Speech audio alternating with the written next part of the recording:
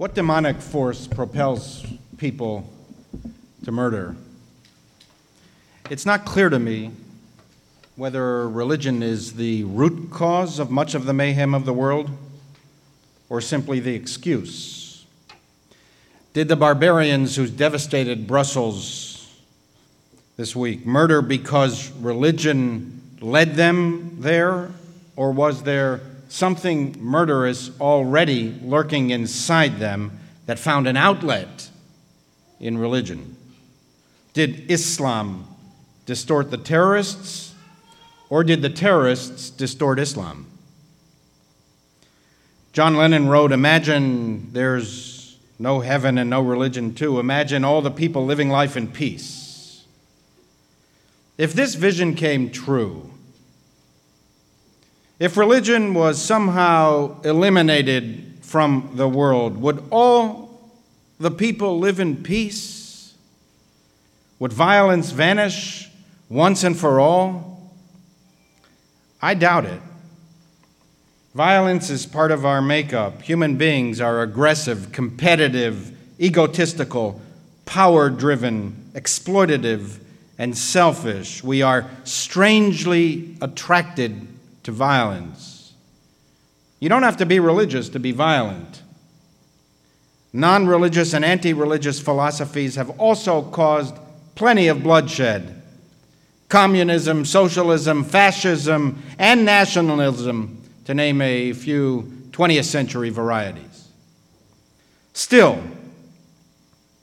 many violent acts are justified by religion. Many violent people are religious. Religion brings out the worst in all too many people. No fair-minded individual would deny this. C.S. Lewis wrote, "Of all bad men, religious bad men are the worst." They are the worst because when they commit transgressions, they validate immorality in the eyes of others. Instead of cleansing our impurities, they whitewash them. A murder becomes a noble jihad. The world is turned upside down through an unholy inversion of values. Cruel is kind, killing is compassion, sin is salvation, and horrible is honorable. Our highest aspirations are manipulated to excuse our basest impulses. The Almighty decreed that the infidels die. A God that demands the death of the innocents,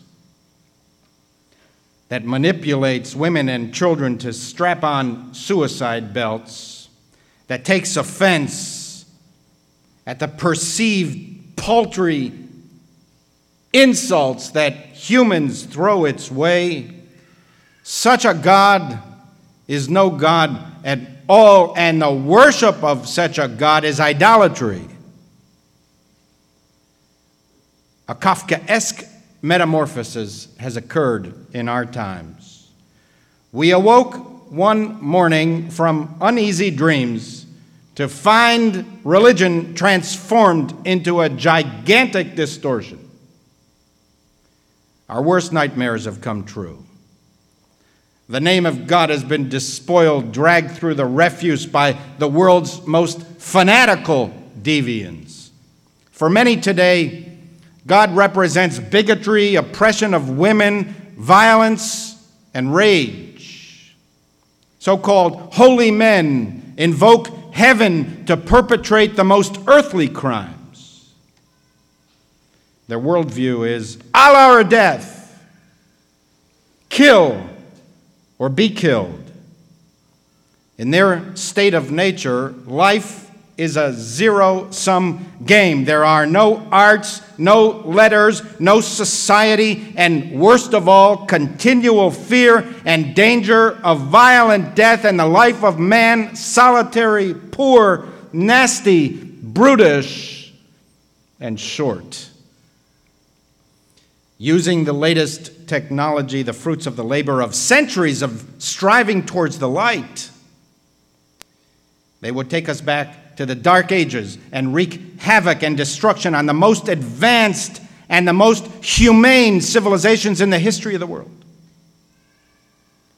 Woe unto them who present darkness as light, and light as darkness.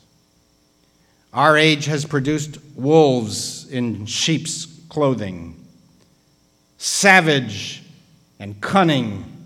They cry, peace, but let's slip the dogs of war. They claim virtue, but vice is their ally. They postulate goodness, but are zealous for all that is vile. They are about rebellion, not religion. They are about superstition, not sanctity. By invoking divine authority, they arrogate to themselves powers not theirs. Am I God to give life and to deal death? Said the King of Israel. They speak for themselves, not God. They act for themselves, not God. They represent themselves, not God. It's their needs they pursue, not God's needs. It's their flaws they exhibit, not God's flaws. It is often ambition disguising itself as a calling. Religion is the veneer. To reign is worth ambition, though in hell. Better to reign in hell than to serve in heaven. Isaiah Berlin wrote, one belief, more than any other, is responsible for the slaughter of individuals on the altars of the great historical ideals. That is the belief that somewhere in the past or in the future, in divine revelation or in the mind of an individual thinker, in the pronouncements of history or science, or in the single heart of an uncorrupted good man, there is a final solution. Most of us have read about people or have met people who are convinced that they have found the final solution. These sultans of certainty are convinced that they have been endowed with a perfect understanding of God's will and that God has revealed it to them and them alone. They see in every challenge an affront to God. They interpret every doubt as an insult to God. They have convinced themselves that they are God's protectors and defenders. They are quick to take offense. They are quick to mete out justice. Churchill wrote that a fanatic is a person who won't change his mind and won't change the subject. Religious fanatics never change the subject. They are overzealous. They are supercharged. It seems that there is no lightness of being in them. They lack any subtlety or sense of humor. They seem incapable of self-reflection. The Talmud advises a person who prays must direct his heart above and his eyes below.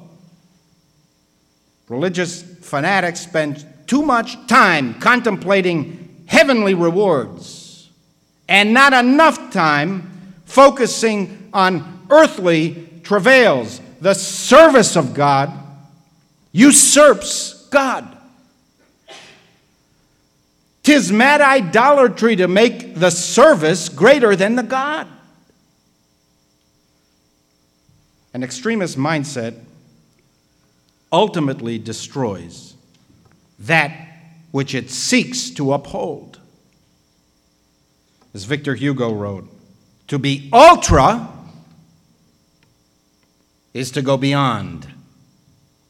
It is to maltreat the thing you support. It is to find too much light in the night. It is to be dissatisfied with snow, the swan, and the lily in the name of whiteness. It is to be the partisan of things to the point of becoming their enemy. It is to be so very pro that you are con. That is what is happening to Islam today. A substantial and exceedingly powerful minority is destroying the Islam that over 1 billion Muslims uphold. They should fight back. They should fight back with everything they have, or it will take generations for the Muslim world to overcome its barbaric elements and become the religion that the others are convinced that it is, at least in the eyes of the civilized, enlightened world. At its best, religion is a source of inspiration, not intimidation. Religion is sublime when it animates us, arousing and awakening the better angels of our nature. We seek to instill a sense of right, a goodness, and decency that is so overwhelming that any inconsistent thought or deed is rendered reprehensible in our eyes. Religion is for life, not death. The key insight of religion is the insistence upon the distinctiveness of the human creature. Every life is precious. Every life is sacred. The Talmud states that to save a life is akin to saving the entire world, and to destroy a life is akin to destroying the world. I have heard imams and Muslim scholars quote the same verse to me many times without even knowing that its origin is much earlier in Jewish tradition. Mindful of our tendencies to magnify and distort our own capacities, the Bible clarifies in the book of Job. Who is this who speaks without knowledge? Where were you when I laid the earth's foundation? Speak if you have understanding. Do you know who fixed the world's dimensions? Have you ever commanded the day to break? Who is wise enough to give an account of the heavens? And finally, Job concedes, his final words being, "Indeed, I have spoken without understanding of things beyond me which I did not know. Therefore I recant and relent, being but dust and ashes." This is the true spirit of religion. Humility. We have spoken of things beyond us which we do not understand. We are but dust and ashes. The book of Leviticus that we are currently reading concentrates on sacrifices. Jewish sages tell us that killing animals was not the goal. It was a concession by God to accommodate the human propensity to kill. If we were not allowed to kill animals, we would turn our murderous impulses on each other. If we were not allowed to sacrifice and burn animals, we would end up sacrificing and burning human beings, turning them into ashes. In fact, the word Holocaust is derived from the Latin, meaning completely burned, totally consumed by fire. The word originated in the biblical accounts of these types of sacrifices in the book of Leviticus, where nothing but ashes remains from the animal. The opening passage of the Parsha of the week, Tzav, describes this sacrifice of the burnt offering, wherein the fire burnt all night and the animal was completely consumed. By morning, only ashes remained. we read that the Kohanim, the priests, had the specific task to rise at daybreak in order to clean the sanctuary from the night before. Even before starting their spiritual tasks, they were to go to the altar where the sacrificial offerings had burned all night and to pick up the ashes, placing them beside the altar. The priest was then commanded to change clothes, working clothes, clothes that would get dirty, before carrying the ashes outside the camp to somewhere clean. Jewish sages wondered, why the Kohanim? Why the priests, including perhaps the high priest himself? Why must the priest engage in such menial labor? Couldn't a laborer have done this and even welcomed the job? According to the 12th century sage Rabbeinu Bachya, since the Kohanim had an exalted position, Dafka, they were given this menial task to teach them day in and day out the value of humility. The plain clothes that they put on to take the ashes outside of the compound further enhanced and emphasized this point. You are no higher and nor mightier than anyone else. Do not place yourself above the people. You are to serve the people. It was a daily reminder to the highest of religious officials that as they engage in their lofty spiritual pursuits, they must not forget the ordinary needs of the people. Religion, as our sages teach, is about humility. It is about the daily needs of the people. It is about loving and serving the people, not murdering, enslaving, and coercing the people. The highest spirituality begins by donning ordinary work clothes and cleaning the ashes. This is our task as well. It is the most urgent religious task of our times. Every single day, to put on the ordinary work clothes of humility and to clear away the ashes of our human composition that so blacken our world.